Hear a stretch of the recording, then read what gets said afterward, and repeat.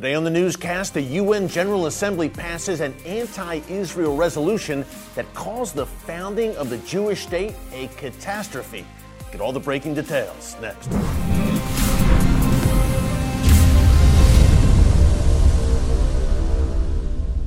Hey folks, Eric Stakelbeck here. Welcome to the Watchman newscast and welcome to New York City. I'm back at TBN's NYC studio filming a special today, an upcoming special that you'll see on TBN sometime next week, not sure of the air date yet, called Revolution in Iran. Now, I'm not talking about the 1979 Iranian Revolution, actually quite the opposite. Folks, we're going to go in depth on those ongoing protests that have rocked the Iranian regime over the past nearly 3 months. The people of Iran are rising up. They're in the streets. This is a serious threat to the regime that you're not hearing much about in the mainstream media, but we will go in depth on this upcoming TBN special, Revolution in Iran, as soon as I have the air date. Again, it will be next week. You will hear about it right here on the Watchman newscast. In the meantime, the UN up to its old tricks again. Now, we told you a few weeks ago about a UN General Assembly resolution that demanded that Israel give up its nuclear weapons. Not only that Israel place its nuclear weapons sites under UN supervision. Now, two things here. Number one, Israel has never officially declared that it possesses nuclear weapons. Number two, in this resolution condemning Israel's nuclear weapons, Iran was never mentioned. The Iranian regime continues, obviously, to drive for nuclear weapons, as we've drove home here for you on the newscast for years now. That's not mentioned. Once again, Israel is the focus of the UN's ire. And folks, the numbers tell the tale. In 2022, this year alone, get this, the UN has passed 15 anti-Israel resolutions, 15 resolutions focused on Israel, a nation the size of the state of New Jersey, and only 13 resolutions overall against other nations. 15 against Israel, 13 against all the other nations of the world. Pretty telling. And now we have another sad tale coming out of the UN. On Wednesday, the United Nations General Assembly, by a large margin, as you're about to hear, passed a resolution referring to the creation, the miraculous rebirth of the State of Israel in 1948, referring to it by what the Palestinians call it, the Nakba, or catastrophe. So the UN has essentially codified this term when it refers to the founding of the Jewish state, calling it a catastrophe, calling for in May 2023, which will mark the 75th anniversary of the refounding of the State of Israel. The UN's going to mark that with an acknowledgement of the Nakba, that we see it as followers of Jesus, as believers in the Bible, as a great event, a great, incredible prophetic milestone, the rebirth of the nation of Israel. But that's apparently not how the UN and many nations of the world see it, certainly not the Palestinians. Again, they call it a catastrophe, and the UN is now backing them up on that very term. Folks, it's outrageous.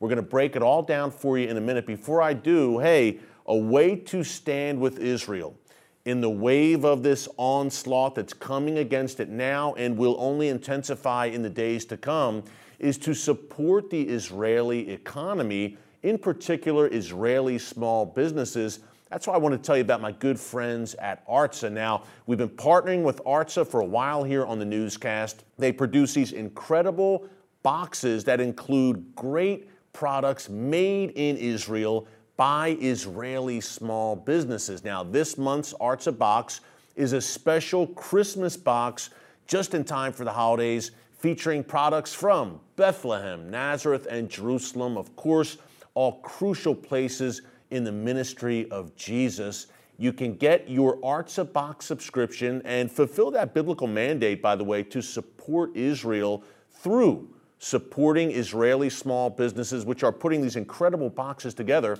Just visit artsabox.com. You see the URL there on your screen, and use the discount code Watchman25 to get 25% off your ARTSA box subscription. Hey, it's a great deal. It's the holidays right now, so we hope you take advantage of it. Artsabox.com, Watchman 25. Okay, back to some less happy news and less festive news. The UN General Assembly's continued targeting of Israel. Now, folks, I want to break down for you who exactly sponsored this resolution declaring the founding of Israel a catastrophe, who sponsored it, who opposed it, and who abstained, which to me, to abstain, take a stand. To abstain to me is a very cowardly act. Take a stand. Either you stand with Israel or you stand against Israel. We know where God stands on it. With God Almighty, the God of Israel, the God of Abraham, Isaac, and Jacob, there's really no gray areas. He's pretty black and white if you read his word. But here is who co-sponsored this resolution. I've got the list here. And see who jumps out at you when I rattle off these countries. Egypt, Jordan, the United Arab Emirates, Senegal, Tunisia, and Yemen, and the Palestinians, of course, who aren't a country, but they were permitted to co-sponsor this resolution at the United Nations. The resolution passed by a vote of 90 in favor, only 30 against, and 47 abstained. 47 nations couldn't take a stand one way or the other. Pretty sad. But 90 nations, led by, again, Egypt, Jordan, and the United Arabs, co-sponsored this resolution. Now, folks, why is that problematic? Egypt, Jordan, the UAE, what do they all have in common? They have relations with Israel. They have peace treaties with Israel. The UAE is part of that Abraham Accords initiative. It has a growing relationship with Israel, and yet at the UN they continue to sponsor viciously anti-Israel resolutions.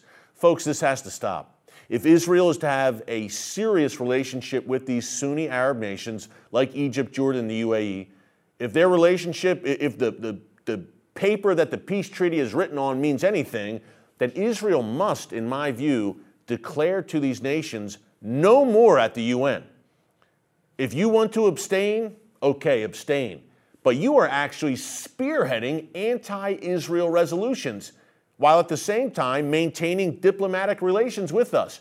We can't have it. I think Israel at this point, especially with the UAE, which is an Abraham Accords nation, Israel needs to lay down the law there and say enough is enough. It's one thing to abstain. It's another thing to actively oppose us and condemn us at the UN when you're supposedly, in the case of the UAE, certainly our friends. Egypt, Jordan, more of a cold peace there between Israel and those two nations, but certainly the UAE and Israel have had what I described earlier as a growing and a warm relationship. So this nonsense at the UN on the part of the UAE and other Sunni Arab nations that have relations with Israel needs to stop. Here is who opposed this resolution. Israel, no doubt, no surprise there. Australia, Austria, Canada, Denmark, Germany, really most of the European Union, which, by the way, is kind of a surprise because, as we told you on previous newscast, oftentimes the EU will oppose Israel at the UN, sadly. But Denmark, Germany, Greece, Hungary, Italy, the Netherlands, the UK, and the US, thankfully, were among the nations that voted against it. Ukraine did not vote. And again, 47 nations just abstained altogether. And not only that, by the way, who else voted in favor? Azerbaijan. Israel has relations with Azerbaijan. Bahrain, Abraham Accords nation. Morocco, Abraham Accords nation. Sudan, Abraham Accords nation, but kind of a mess and kind of on the fence. We don't know where that's going ultimately. But all of these nations that Israel, Arab Muslim nations that Israel has relations with, are standing against Israel at the UN. Folks, it's got to stop. If the Abraham Accords mean anything, it's got to stop. This wasn't the only anti-Israel resolution this week. We had 5 resolutions. We had an event on Tuesday, and here's some of the quotes here.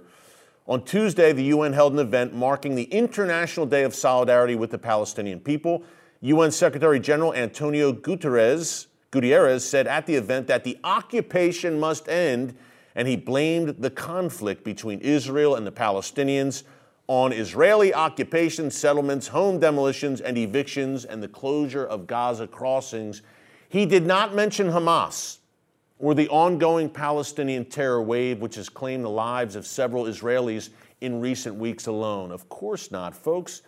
It is so skewed, and the UN has been since its founding. Since its founding, it has passed more resolutions against Israel than any other nation. Wrap your head around that. Hundreds of resolutions against Israel. Hundreds.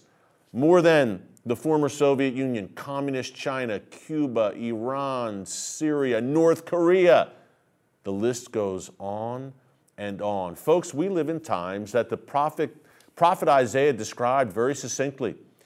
Times where good is called evil and evil is called good. And Isaiah says, with God speaking through him, woe to those who call good evil and evil good. But welcome to 2022, because those are the times we are living in. These are Bible times. And look no further than Genesis 12:3. It's one of our foundational verses here on the Watchman, where God tells Abraham, I will bless you. I will bless the people who bless Israel, and I will curse those who curse Israel.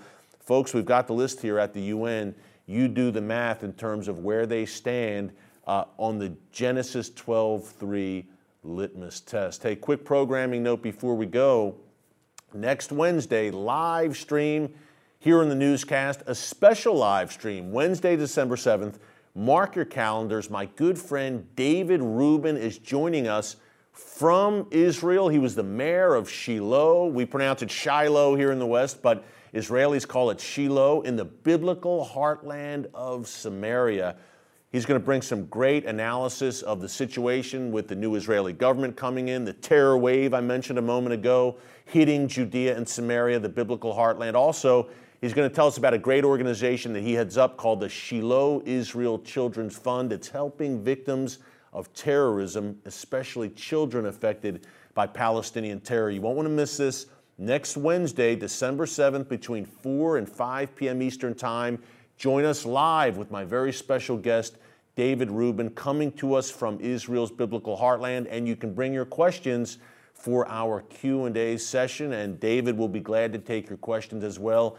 It will be good. Hey, thanks for joining us today. Keep all of this in prayer, folks. Prayer works. It really does. God bless you, and remember, until next time, never hold your peace.